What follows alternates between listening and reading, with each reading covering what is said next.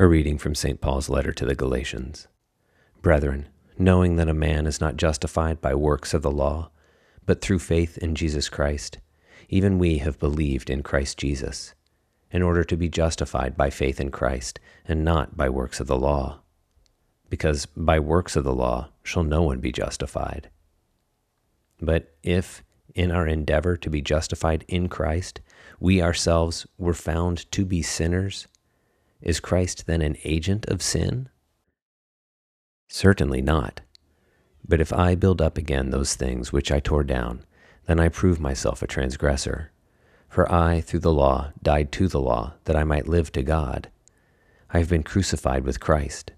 It is no longer I who live, but Christ who lives in me.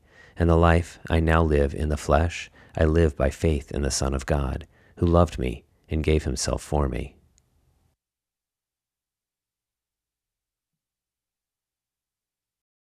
A reading from the Gospel according to St. Mark.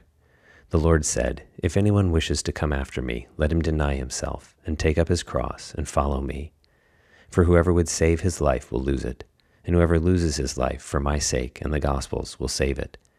For what does it profit a man to gain the whole world and forfeit his life? For what can a man give in return for his life? For whoever is ashamed of me and my words in this adulterous and sinful generation, of him will the Son of Man also be ashamed, when he comes in the glory of his Father with the holy angels."